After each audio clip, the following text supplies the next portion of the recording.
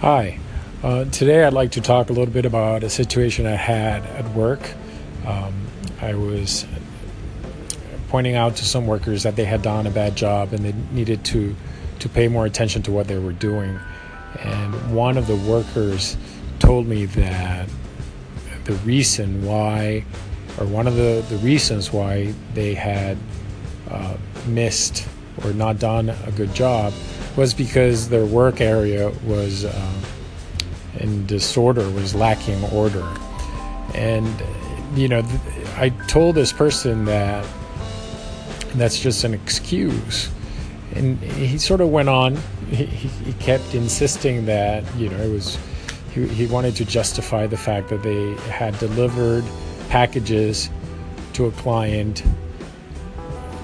which did not belong to this client, and he wanted to justify it because they were lacking order in the workplace.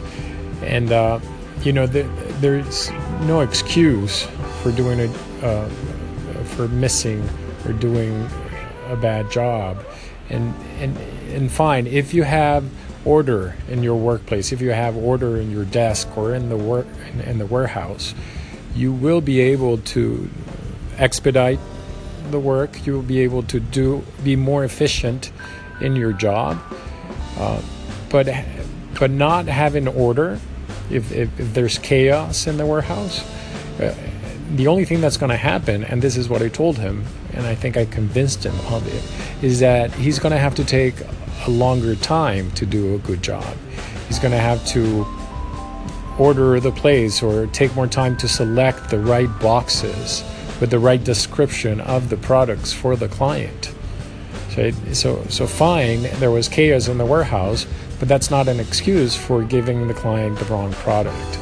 And I'm not just talking about one box. It was loading a truck with 150 boxes of one thing and 500 of another, and there was a whole series of things, and they missed several of the products. So all he had to do, or the 5 workers involved in doing this job, they just had to take a longer period of time to make sure they could deliver the right products to the client. I hope you enjoyed today's subject. If you have any subjects you would like to touch upon or you would like to explore, let me know, and I'd be happy to talk about them. Thank you very much.